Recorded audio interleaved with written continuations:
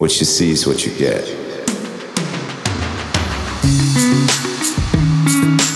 Hello, my name is Pastor Chris Miller, and I am your host on the PC Speaking Podcast, where we are equipping Christians for life.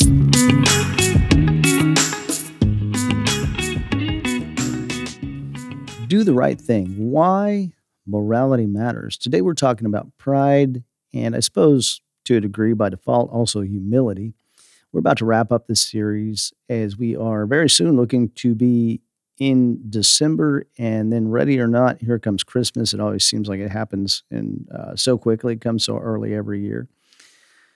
One of the reasons we started this series was to answer some questions surrounding morality. Is something that might hopefully be helpful to believers. Why does morality matter, or even does it matter in some cases? Because sometimes we do pick things up as we go through life that aren't necessary and don't really matter.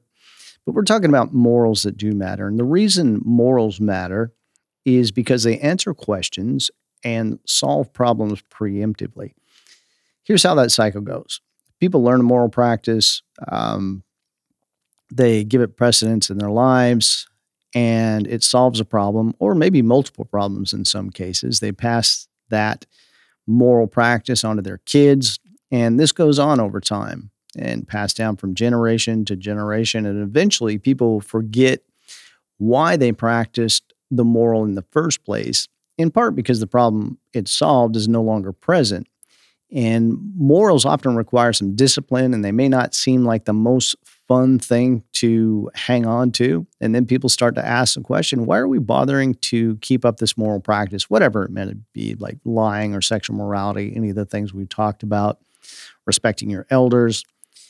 And it seems like nothing more than an inconvenience, really, after a while. And no one seems to be able to give a satisfactory answer as to why the moral practice matters. So people say, I'm not going to adhere to that moral practice anymore. It seems outdated.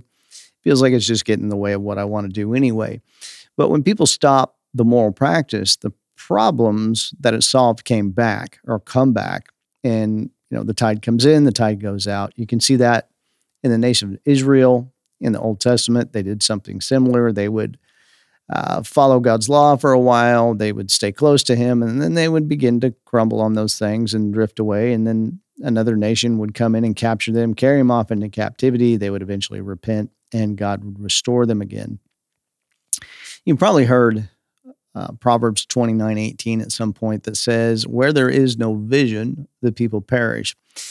And what that means is that if there's not a commonly held belief that gives people direction, people are going to wander off in different directions. Specifically talking about the words that came from prophets to guide the nation of Israel in this case, but it's a principle that applies in anything, really.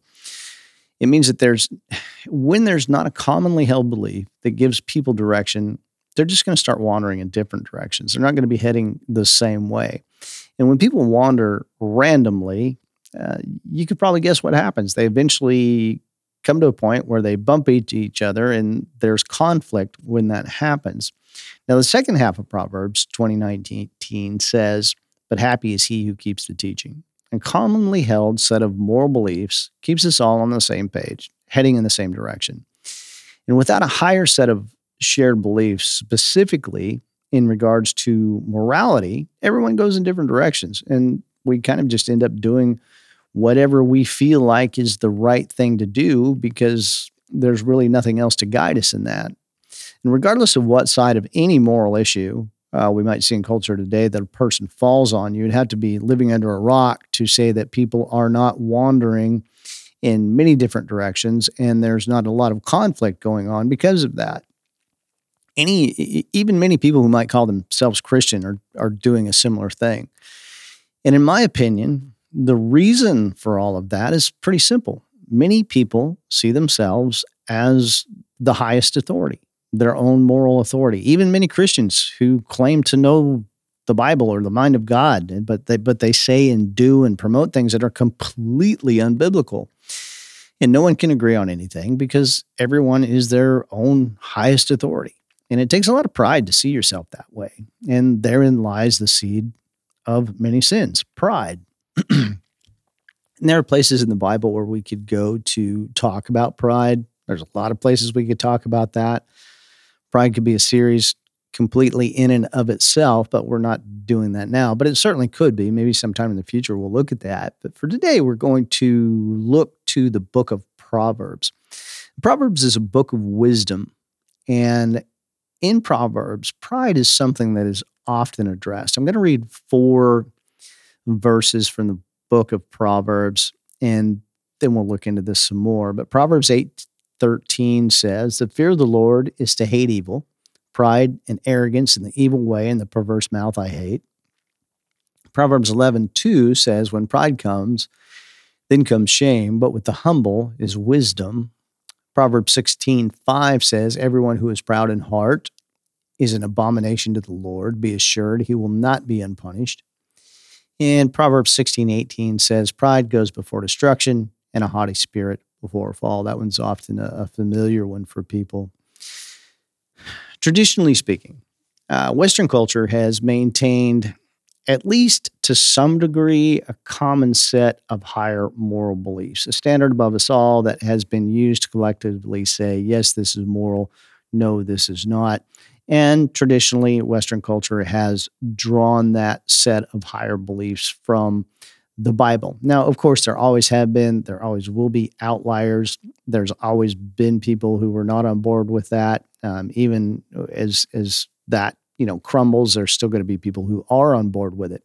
But for the most part, this has been true traditionally, that Western cultures maintained a common set of higher moral beliefs. And that standard has allowed us to prosper, mainly because people were headed in a mostly similar direction. If you've been around for a while, you have very likely seen a lot of prosperity in your lifetime. Financially speaking, things have gotten better and better. We had a lady named Marlene in our church who passed a couple of years ago, and she was a founding member of the church that I pastored. And when she first moved to Australia, immigrated to Australia as a young girl, she told me they lived in a tent. And that wasn't that uncommon at the time. There were several people who did that. You think about things like indoor plumbing, running water, flush toilets, all that stuff is relatively recent. Things have gotten better and better. And people have gone from living in a tent with no indoor plumbing to what we have now. That's a lot of prosperity.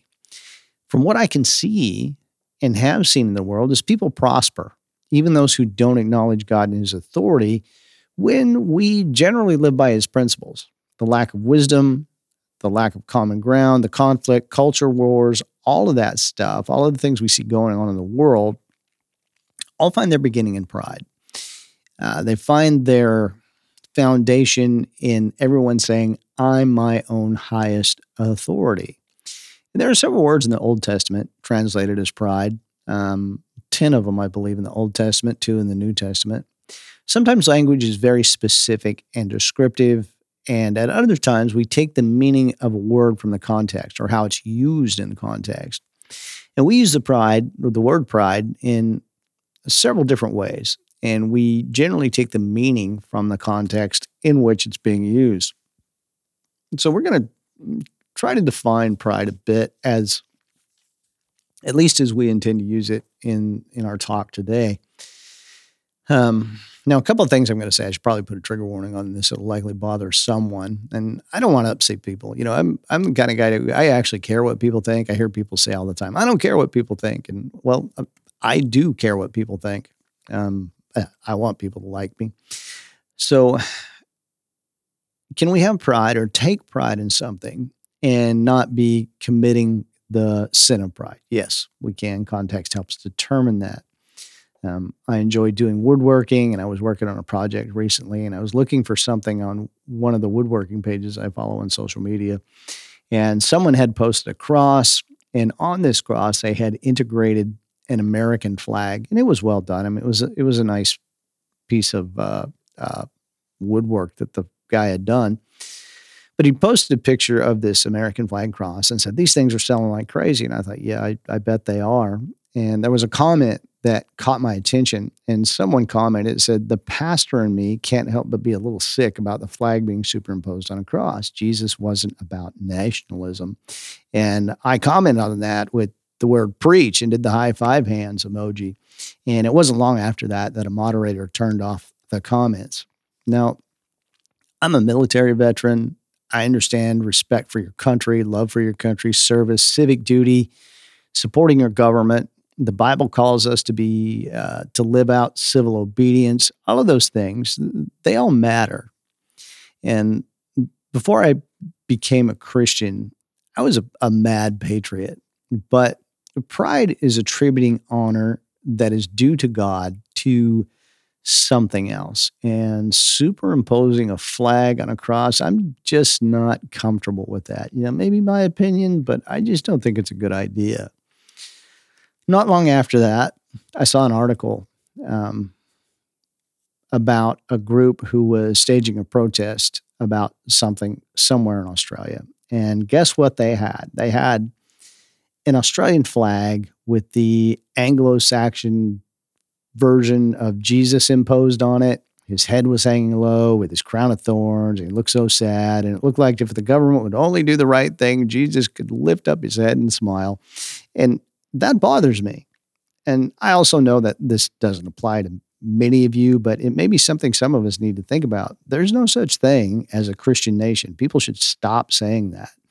And there are many people in the world who will be disappointed to learn that there are no national flags in God's kingdom. And every kingdom of this world, every country in this world is temporary. And we need to remember that. So we need to be careful with nationalistic pride. What about taking pride in your work, doing a good job, trying to put out the best possible product? We've all had one of those days when it's been a productive day. We've accomplished a lot, did some things well, and we draw a lot of satisfaction from a job well done. And sometimes we call that taking pride in our work. And I don't really see any problem with that kind of pride. I don't know, maybe you do. I don't think there is honor being attributed to something that should be attributed to God in that. I just don't see it. But here's a landmine. What about pride in your race or your sexuality? Personally, I don't think that type of pride is possible without having some kind of disdain for those who are not like you. So that's probably all bad pride. Probably better just to leave that alone. There's pride in tradition. You see this one a lot in churches. One of the things that I have invested a lot of time and effort into in my ministry is attempting to help people avoid the trap of too much pride and tradition.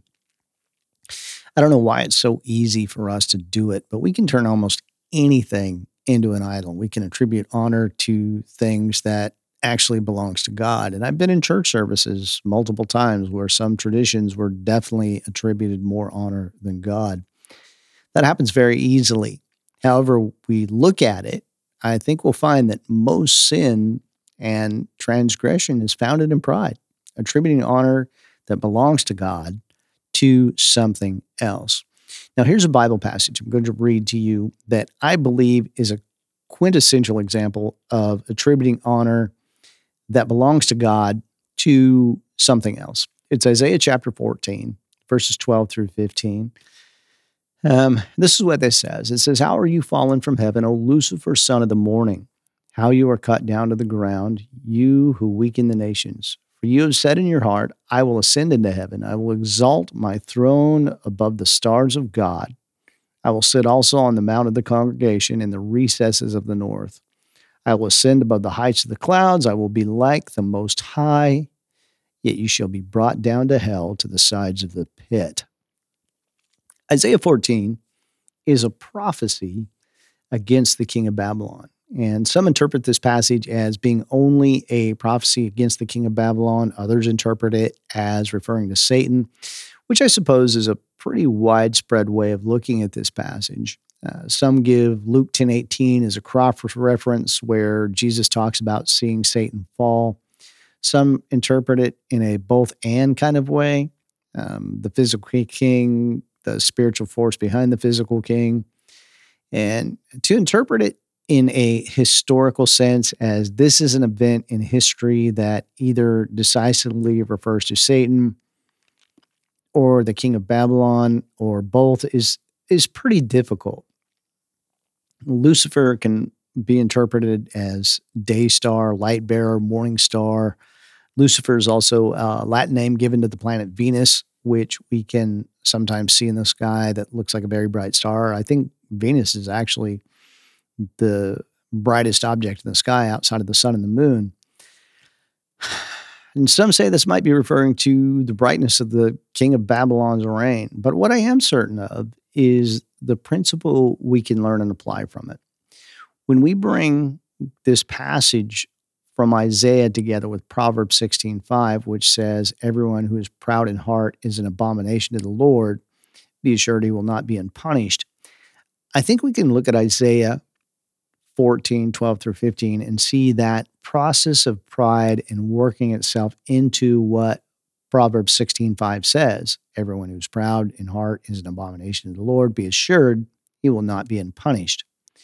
And several times in this passage from Isaiah, we see the words, I will. I will ascend into heaven. I will exalt my throne above the stars of God. I will sit also on the mount of the congregation. I will ascend above the heights of the clouds. I will be like the Most High. And that is attributing honor that belongs to God somewhere else, attributing honor to self that belongs to God, which is most people's favorite place to do that. That stubborn, arrogant, self-righteous, prideful part of ourselves that wants to be our own little God, set our own standards, and disregard the real authority. Whenever we talk about sin and evil, and throughout this series, pride is at the heart of the matter. Last week we talked about don't lie, and we talked about Adam and Eve wanted the knowledge that God had. Ananias and Sapphira wanted the glory and honor that was due to God for themselves. And in those examples, we see Proverbs 16:5 and little versions of Isaiah 14 play out again. All prideful efforts of self-glorification are ultimately futile. For some, that's comfort. For others, that is a warning. Isaiah 14:15 says, yet you shall be brought down to hell, to the sides of the pit. After all the efforts of self-glorification, Isaiah says the ultimate result of that is being brought down to the pit of hell. And C.S. Lewis called pride an anti-God state of mind. And pride is an obstacle that gets between us and what is good. It gets between us and our relationship with God. Let's revisit some of our verses from Proverbs and look at some of the results of pride.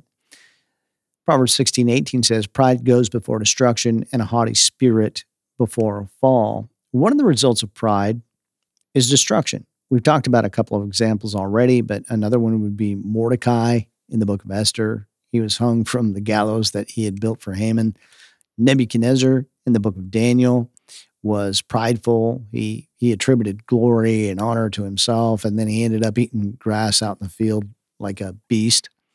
And King Sennacherib boasted about himself and defied God and was then murdered by his own sons. Remember Herod in the book of Acts? He was eaten by worms and died because he did not attribute glory and honor to God. He was speaking and people were saying, oh, this is the voice of a God. And he just let them continue to do that and took that honor and glory for himself. And the destruction that follows pride is a principle that applies to everyone for all time. And those are just examples of the principle. In the culture in which Solomon wrote Proverbs, wrongdoing and the penalty of wrongdoing are different aspects of the same thing. And that means you don't have one without the other. And that's part of what Solomon is telling us in this.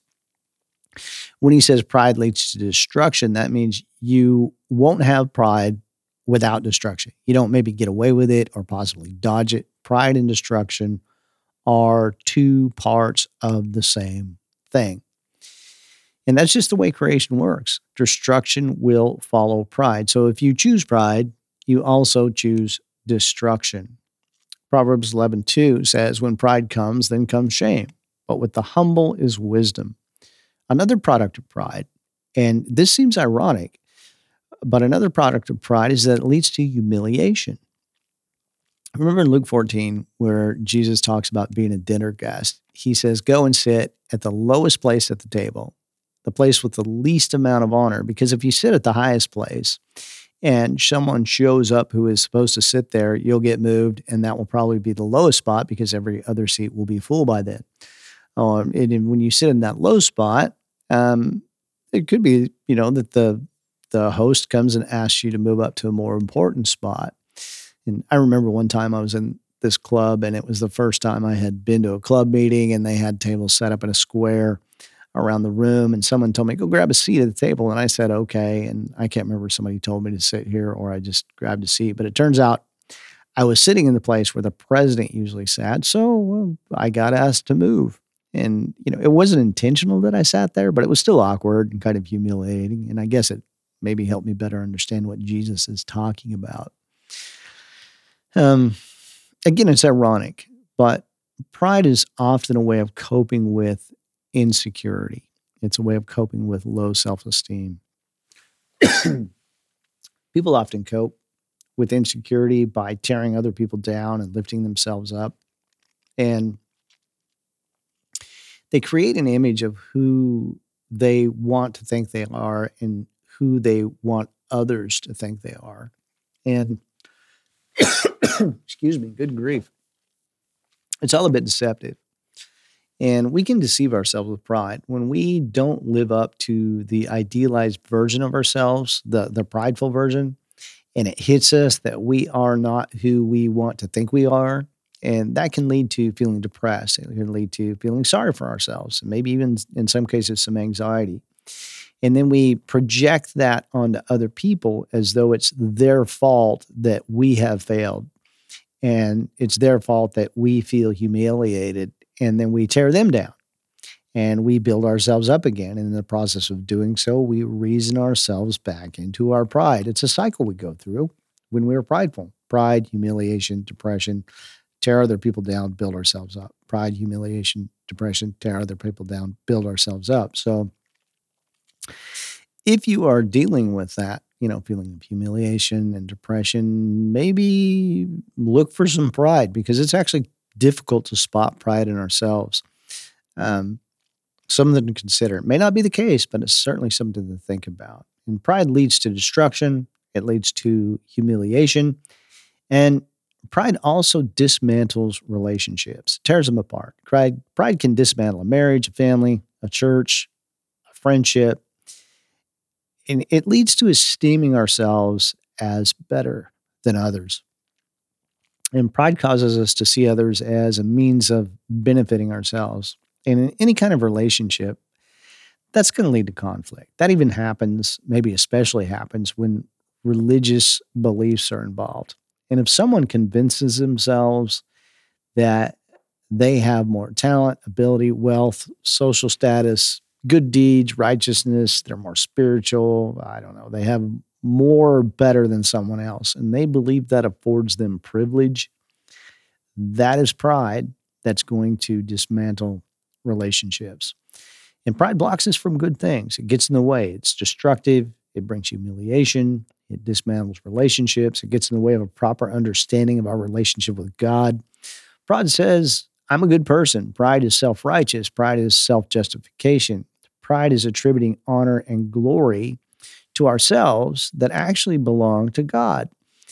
And that sin separates us from God. It gets in between us and knowing Him. There's the place in Matthew chapter 7 where Jesus says, not everyone who says to me, Lord, Lord, is going to be part of the kingdom of heaven. There's going to be a lot of people who say in that day, Lord, Lord, have we not prophesied in your name, cast out demons in your name? We've done all these great things. You see, that's self-righteousness. And Jesus says, depart from me, you who practice lawlessness. I never knew you. These are prideful religious people who think they're not subject to God's wrath because of their own religious work. In that passage, people are not attributing honor to Jesus in what he's done on the cross. They're saying, look at everything that I have done. And I think what's going on there is that even standing before Jesus in that moment, people are still prideful. Even then, people rebel against Jesus in pride and refuse to repent. Look at all I've done. You owe me. Some people will be cast into the pit of hell, kicking and screaming, shouting, Jesus, you owe me. You can't do this to me. When all they had to do was turn away from their own pride and trust Jesus. And there's no hierarchy in hell.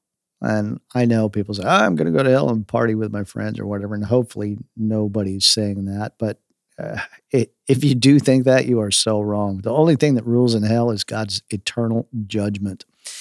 And even on the day that some people stand before God in his perfect judgment, some hang on to their pride and continue to rebel against God. And it's that same pride here and now that keeps people from believing the gospel, how Christ died for our sin, was resurrected again the third day. Don't let that be you. Repent, humble yourself before God, confess your sins to him, accept Jesus as your Savior, and become part of his kingdom.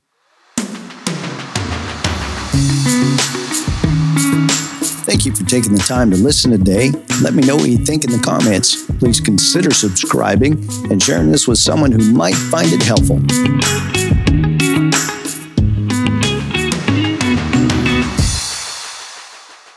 Oh, that's good.